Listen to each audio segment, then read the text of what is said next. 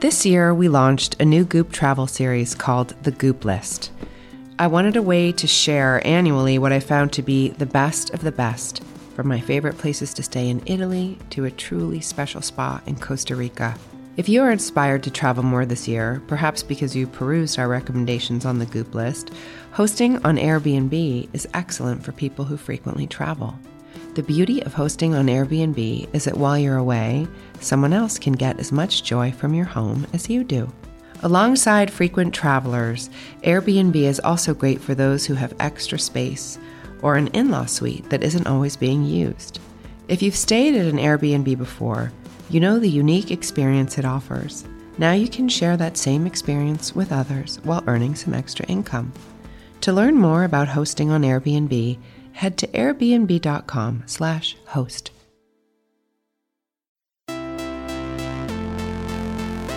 Don't hold anything too tightly. Just wish for it, want it, let it come from the intention of real truth for you, and then let it go. For me, our soul is like, it's unbound, it's limitless, but we will use words to limit ourselves. When people stop believing that somebody's got your back or Superman's coming, we turn to ourselves, and that's where you become empowered. Courageous participation attracts positive things. I'm Gwyneth Paltrow, and this is the Goop Podcast, where we bring together thought leaders, scientists, healers, creatives, and seekers. I'm so grateful to be able to interview these bright minds and share their incredible wisdom with you.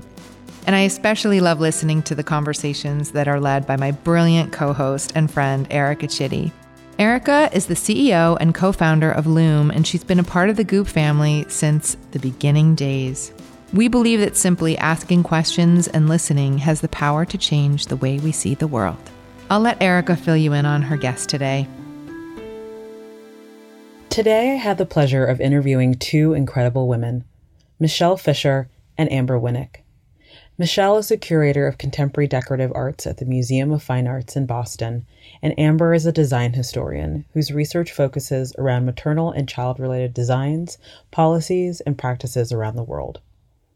For the past 7 years, they've been working on a project that I'm eager to talk about today. It's called Designing Motherhood, which is a fascinating book, exhibition, series of public programs, and design curriculum that explores how designs from the menstrual cup to the breast pump to baby blankets have impacted reproductive health over the past 100 years. What's interesting about Designing Motherhood is how Michelle and Amber are bringing these objects into museums. Historically, designs like the breast pump, as Michelle will explain, were not taken seriously or rarely ever displayed in these institutions. Human reproduction is part of our lived experience and yet rarely ever celebrated, or, until recently, part of design discourse. I loved getting to talk to Michelle and Amber about how cultural gatekeepers impact the way we think about womanhood, who participates in conversations about different forms of mothering, and how we value and devalue the feminine. Let's get to my chat with Michelle Fisher and Amber Winnick. Michelle, Amber, it's so wonderful to have you both here with me for this conversation. You know, I think we were ahead of the curve with how we started our relationship. This is actually the first time I'm seeing your faces. When you first reached out to me about this incredible book that you have put into the world, I remember getting the email where you asked me to be involved and saying yes, like on the spot, because I felt like the idea was so powerful. And I think that was probably like mid 2019.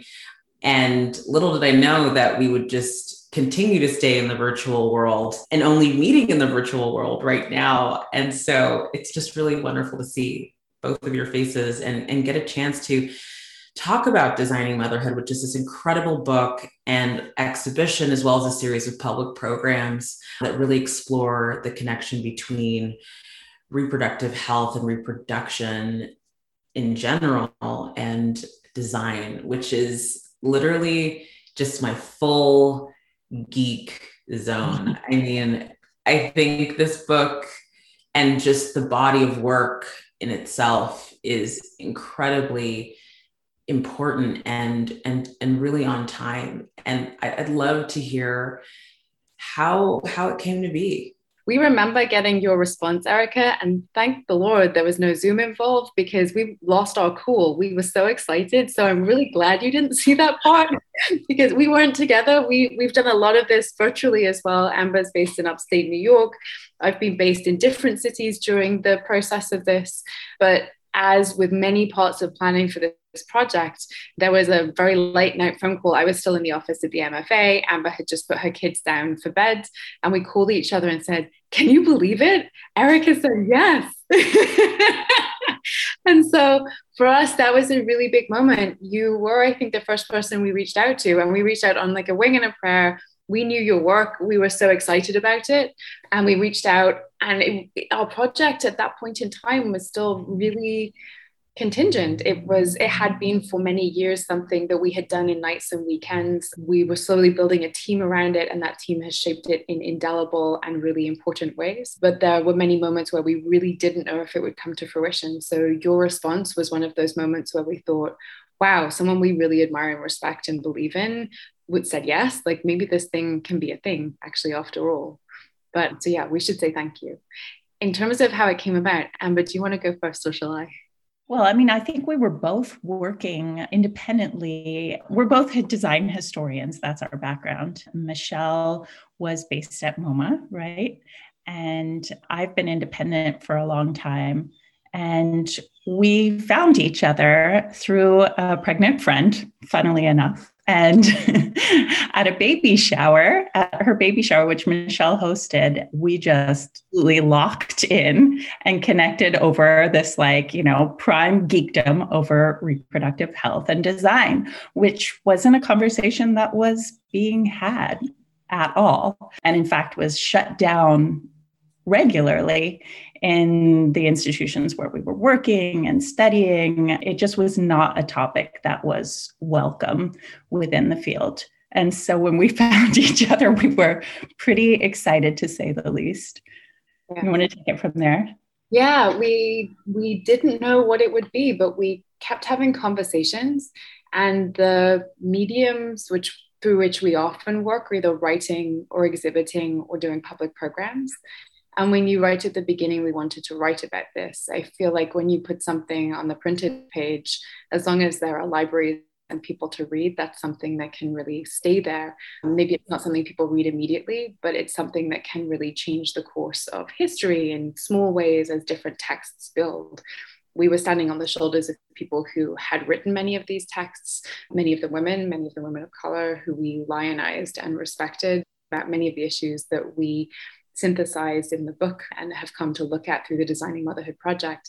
But it really started with a book. And we knew that even if someone wouldn't give us a venue for an exhibition, even if we couldn't do anything else, we could self-publish something and no one could take away our ability to write and to ask others to join us in writing. So that's how it started back in 2016, 17? Yeah, 2017. Yeah. Let's take a quick break to talk about one of our partners. This year, we launched a new Goop travel series called The Goop List. I wanted a way to share annually what I found to be the best of the best, from my favorite places to stay in Italy to a truly special spa in Costa Rica. If you are inspired to travel more this year, perhaps because you perused our recommendations on the Goop List, hosting on Airbnb is excellent for people who frequently travel. The beauty of hosting on Airbnb is that while you're away, someone else can get as much joy from your home as you do.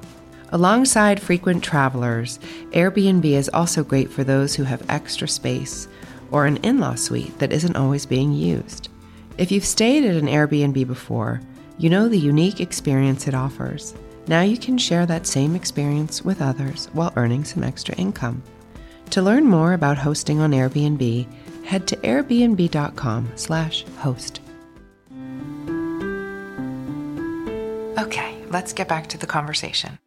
I also want to say that I think baby showers are power broker meetings. I think they're under discussed, but I have made so many incredible, life-changing connections at baby showers, and not with the person whose baby shower it is, just the incredible kind of cadre of women or people gathered around to celebrate this transition. And so I think oftentimes very much, which is what I think happens in this book, where we hyper feminize these rites of passage or events that connect to these rites of passage as, you know, a gender reveal and balloons. But, you know, if you drill them down to what they truly are, they are a moment of the kind of the deep, you know, wealth of your community coming together. And that's where incredible things can happen. So I just wanted to call that out because, you know, in the book, it's the same thing, these kind of banal, you know, or, you know,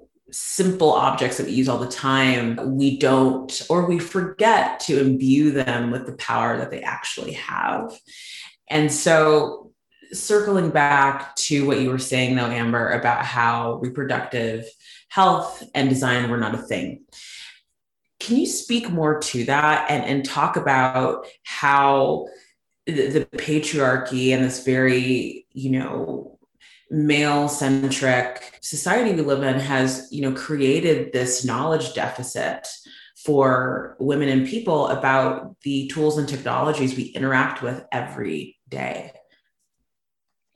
Michelle, I feel like you should tell the story about Pré Maman to the items show or the breast pump into the collection. I mean, those are two objects that really typify what Erica is. Yeah, absolutely. And I mean, this is our story. I tell it because I was in the space, but I think it's really important to note Amber is an independent design historian. I've been an institutional design historian, has been an independent design historian because institutions are not particularly friendly places. I have plowed a career through different museums. I've worked at the MoMA and at the Met, the Philadelphia Museum of Art, the Guggenheim, and now I'm at the MFA in Boston. I don't yet have children, and part of the reason that I've been able to do this is because I'm child-free at the moment. Amber has 3 children. It is really hard to have any kind of care responsibility in any US workplace. The museums and curatorial roles are particularly hostile to that. We found out, a long story short, I was a curatorial assistant at MoMA in 2015. The job I'd wanted to do for a really long time. It's a fantastic design collection, perhaps one of the most preeminent in the Western world. It really sets the tone for the survey textbooks of design, elective books on design, specialists, conversations on design, exhibitions. And there's a really special exhibition that happened there in 1934 called Machine Art.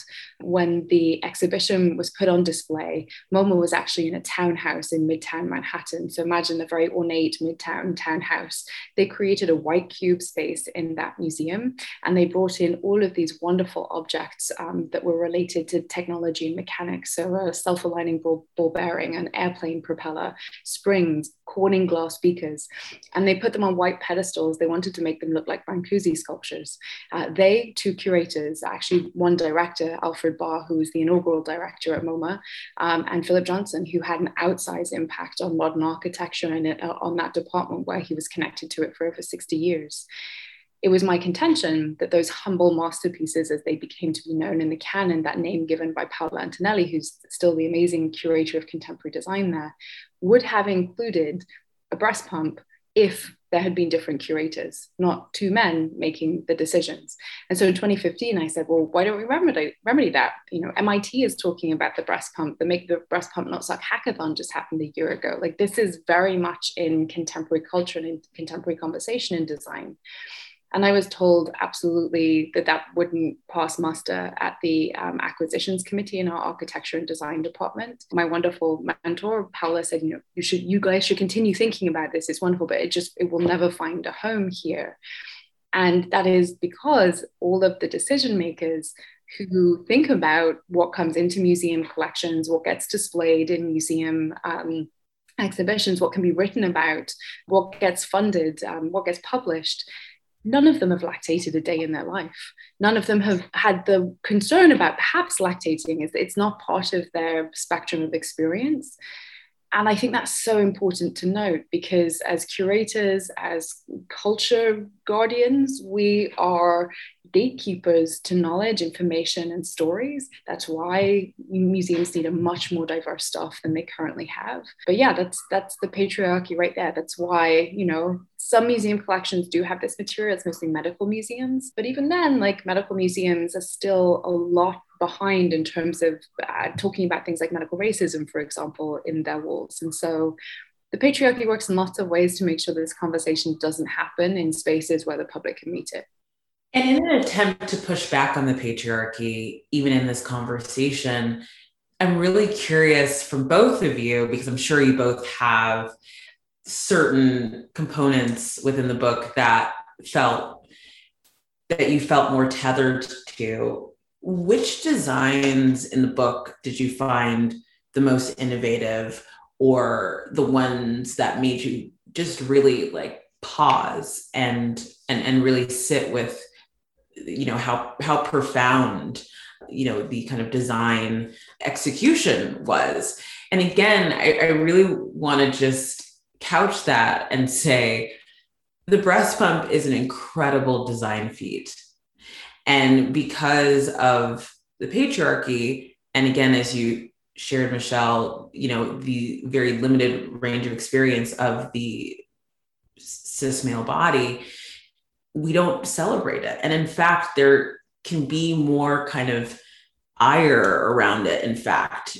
And, you know, and I think that ire really comes from a place of the fact that women are not prioritized in design. And so the breast pump, although it is incredibly innovative, is a device that needs a lot more iteration to be better. And so, you know, keeping that in mind, again, deeply curious about your kind of favorite designs in terms of the collection you put together. It's like picking between our children, right, Amber? You go first. Really.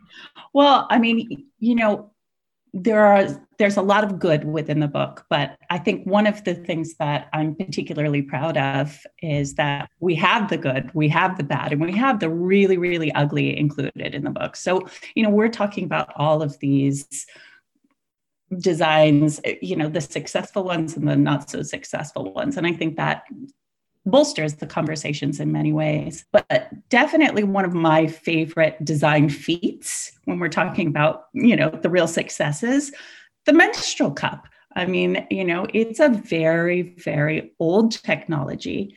The first kind of messy patent for the menstrual cup way predated so many of the other menstrual technologies that we have. It was in 1867. So, I mean, think about that. That is a very long time ago.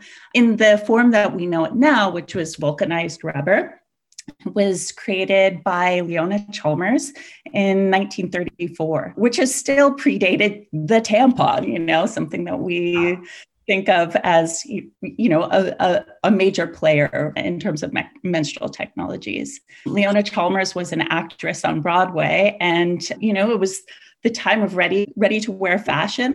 And she really saw the menstrual cup as an aid to fashion.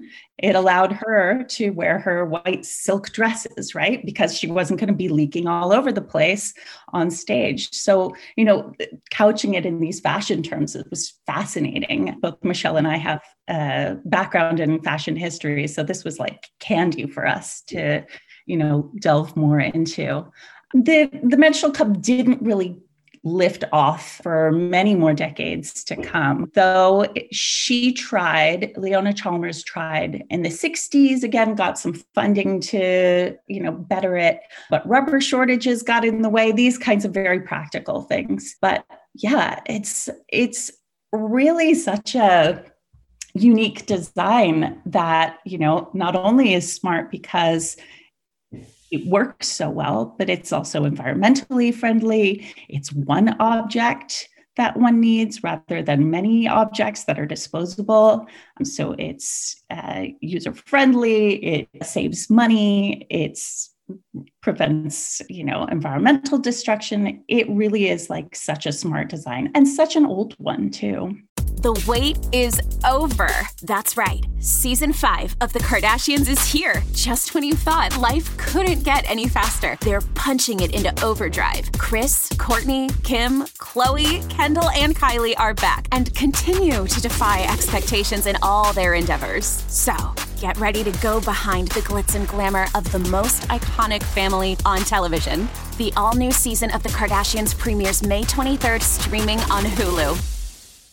I'm surprised to hear that the menstrual cup predated the tampon. I did not know that. And I always love learning something I don't know. And I think that's so interesting in terms of our current kind of collective psyche around menstrual cups, where people are just, coming to them now, and they're sitting in all the stores and you can find them pretty much everywhere. And to think that they had been around all along. Yeah. I mean, in one form or another, but yeah, it was such a novel idea. The idea that we could collect menstrual blood inside of us rather than like allow it to leak out and, then collect it, right? It was so revolutionary, yet like pretty old idea, actually. Yeah. And I think that's a lot of what the project traces, the ways in which objects meet our cultural, social, economic, and political climates. And so for so long, I didn't use a menstrual cup. I'm using one right now, but I didn't use one until my 30s. And it was when somebody said to me, oh, you should try this. We are so often shaped by what we inherit, either as the person who helped us when we first menstruated, but also then all of the advertising that goes along with menstruation. And certainly in the UK where I grew up and in this country, there's a lot of shame that we know around that kind of advertising, where people are told like, don't leak, don't show it. It's, the worst possible thing. You can't even have red liquid blood shown on adverts. It's always blue or a different color. That's changed in the last couple of years. There's been a gradual movement to reject any kind of shaming around something that's so incredibly natural. But I think the notion of being able to talk about this openly, to learn about the many different methods available to you for menstruating, for contraception, for really anything else on that reproductive arc, I think that is something that we're all seeing kind of build out in public in another moment again. It's not the only moment by any means. Again, we stand on the shoulders of giants when we're having these conversations, because many before us have spoken openly and tried to think about shattering those taboos. But I think it's a very specific cultural moment that we often talk about related to the work of activists around Me Too and Time's Up, these sort of larger cultural statements about not being ashamed about saying, it's my body, it's my choice, I want to be informed and I want to be able to make decisions about it. I completely agree. And I think, in terms of, thinking about the socioeconomic components and understanding that people with a female body or female parts, when they are interacting with any devices, any tools, any technologies, they're really bringing their entire lived experience to that interaction. And I think that's very much not to gender it, but I would say a non-patriarchal approach to design. Like, what is a person's lived experience? How is that going to graft onto the thing that they're using? And, in keeping with that thinking, what design for you really stood out in the book? There's so many. I mean, it is hard to pick. There was one actually that came to us. We cannot take credit for finding it.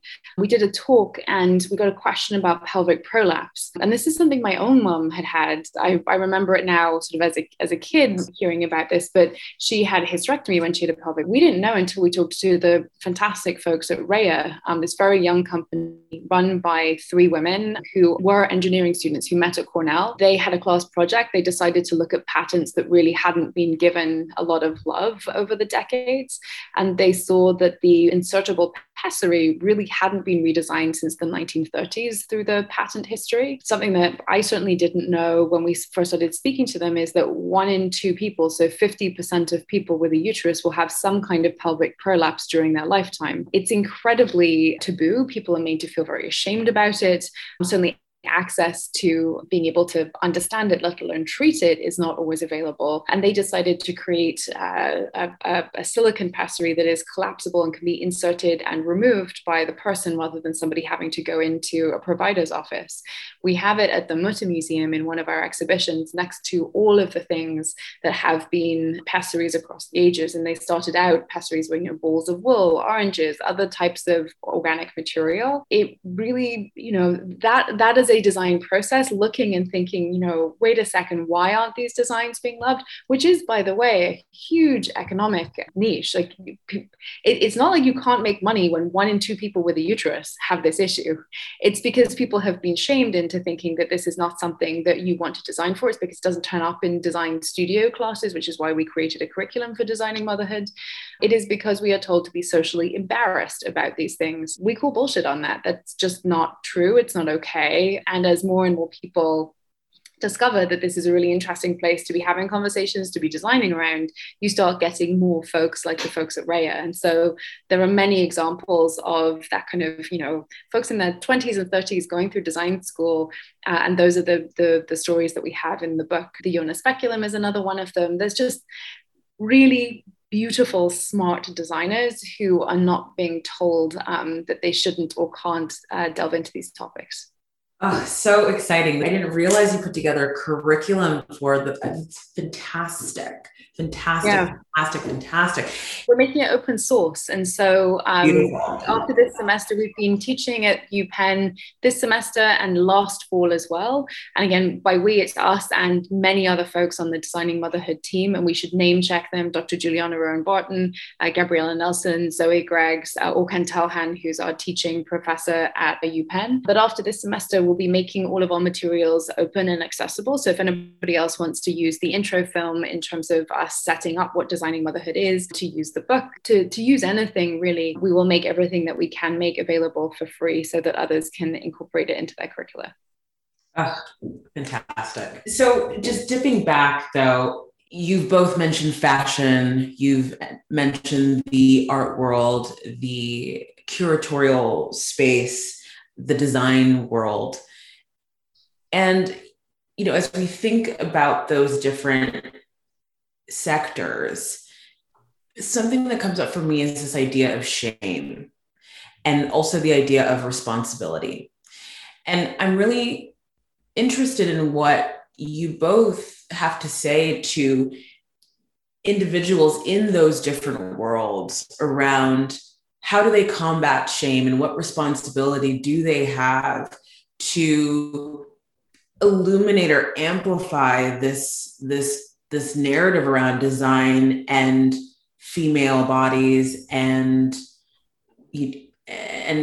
our understanding of it. Like, what is their responsibility there? Hire diverse people to be in those spaces. I've worked in them now, Erica, for over 15 years, and it makes me livid every time I see, and people are watching, people are seeing, every time I see a new assistant curator announced, a new associate curator, chief curator announced, and it's another white dude. And that happens more often than I can tell you in architecture and design especially. And it makes me so livid. It makes everybody livid, but yet it keeps happening. When you look around you and look at the predominance of white cis men in chief curator positions and director positions, but also in architecture and design positions specifically, like look at the departments, look at the museums where they have those specific places. And there's a predominance of men in places of decision-making power. I think there would be a whole lot less shame around these topics if there were just more people at the table, because then you have more experiences to draw upon and many more people say, actually, this isn't something to be ashamed about at all. And so I think the responsibility is to say what you see. Hugely active in unionizing at the museums at which I work, thinking and talking about and speaking openly about pay transparency. I put together the Pay Transparency Project a couple of years ago. I'm always transparent with what I earn, transparent about the ways in which I came to my job, the ways in which I support and help access other people getting into the job as well, but also about how the job is really not structured in ways that are equitable. So those spaces have a long way to go. I think, Amber, you have a lot to say about that because you have eschewed those spaces for many of these reasons. Yeah, I mean, it has been fascinating how much these conversations overlap with labor issues, right? I mean, it's very, very direct. And, my experience as a mom with caregiving roles has really determined a lot of where I'm allowed to be and not be within the art museum world. I've been very, very fortunate in my ability to carve out my own path, but it's come with a price, Michelle and I have talked often, we kind of have like this amazing shared career. If you look at both of our careers, it's incredible. But mine came with less titles and more children, and hers came with more titles and less children, right? And it's just, it's unfortunate that that's the way that it's been. What's your suggestion for fighting our own internal patriarchy? For folks that think that motherhood is not really their topic, or I don't have kids, or why would I want to spend time exploring this? I agree with Amber, and it's been part of my work for so long, thinking about this as a shared labor struggle. You don't say, well, I don't experience a disability, so disability rights don't really count for me, or I don't experience elder care responsibility, or I don't identify as a person of color, or if the world, actually, I'll take that back. The world does work like that most of the time, which is why we find ourselves in this particular position. But I think when we think much more clearly about solidarity around labor and solidarity around experiences, you have to be able to think outside of your own experiences to make the world the place that you want to live in and be in and have your family in, no matter how that family is comprised or constituted. And so I think being able to escape or resist or push back against internalized patriarchies is about recognizing that our struggles are connected and being able to think about honoring and listening to the struggles of other people. On our team, we also subscribe very wholeheartedly to shine theory. So if you can help somebody else shine in their best light, that only comes back and reflects on the rest of the community. So it's about being able to step outside of yourself, I think, a lot of the time, and understand that while there are things that are directly important to you, that also, you have to be able to understand other people's issues and what really matters to people and what motivates them too. We also think of motherhood as myriad. We don't think of it as biological. I mother and I don't have children. I think, you can mother across the gender spectrum, you can mother across ages. We always say that motherhood is myriad. And so it's a really knotty and difficult term, but it is also something that is so multifaceted. So I hesitate to say, I really don't know anybody who hasn't at some point mothered or been mothered or benefited in some way or offered that. And so it's something that really does touch almost everybody. And, we say it over and again in the book. We all share the universal experience of having been born. We're all sharing these roles as caregivers. So I think it's easy to dismiss, motherhood isn't that cute. Is that because you're a mama? No, that's not it. That is, this is life. This is what we all are going through. It's a very universal experience, and really focusing on the designs that shape that experience, that is so core to so many aspects of our lives, our culture, and can only help to better shape and lift up all of us. What you're both saying holds so much truth in that motherhood is a myriad. It's a myriad of experience. There's so many ways to mother, and it doesn't necessarily have to be biological. And I think what the two of you have put together in this book and in this, again, I say body of work, and it has a very particular sensation when I think about all that is covered in the book, is this idea that we are responsible for one another, and there can be deep empathy if we only give ourselves the opportunity to see each other more deeply. And that's really what I think the book provides, is this deeper look and this entry point, whether you are a design geek or you are a reproductive justice advocate, or you're just a mom who's like, oh, that's great and cool. Or, or you're a young, female identifying person who's just like, wow, I get to know all these things now that were not available and put together in a collection where you could just sit and be with things that, might potentially touch or impact your body. We often go back to an Adrienne Rich quote because we love Adrienne Rich, but in totally. In A Woman Born, she says, I'm paraphrasing here, but we have it in the book somewhere. She says, as women, we have to talk about our experiences, not only because if we didn't, we would go insane, but their truths, when they come together, they build into a picture that helps serve us all and helps us understand that we are absolutely not alone in these experiences. And I think it's the same, when I first told somebody in public, this is what I make at the museum. And then, 4 other people across the country also said, and this is what I make too. Nobody died, but everybody became empowered. Everyone was able to say like, okay, so now I know what I want to argue for when I go in for my next raise, or now I know what my whole department deserves as a pay rise. And it became this question of solidarity. So I really do think conversation is often dismissed. And to go back to what you said right at the beginning about a baby shower, so often those gatherings of any kind, not just welcoming a new life, but any kind of gathering of women and non-binary people, folks who don't identify necessarily with the patriarchy, can be dismissed. We have so many English language words for ways to dismiss that kind of chit-chat, gossip, gathering, whatever it's determined to be. But they are spaces where, explosions can happen, where we listen to each other, where we hear each other's experiences, and where we form networks of those experiences that then become intentions and impacts out in the world. So yes, we should always say the conversations that we have benefited from in the book, because there are interviews in there, there are many different types of oral history, come from people's experiences who have been talking about reproductive justice or talking about these issues for a lot longer than we have. And we honor their words and their experiences, and their names are all in the book, and you should honor them too, because without them, we wouldn't have no project. Well, Michelle, Amber, thank you so much for your time and for birthing Designing Motherhood into the world. Thank you so much for having us. Thanks for listening to my conversation with Michelle Fisher and Amber Winnick. You can learn more about their project at designingmotherhood.com, and be sure to pick up a copy of their book. Thanks again for tuning in. This has been a presentation of Cadence 13 Studios. I hope you'll listen, follow, rate, and review all of our episodes, which are available for free on Apple Podcasts, Spotify, Odyssey, or wherever you get your podcasts. Thanks for listening to the Goop Podcast.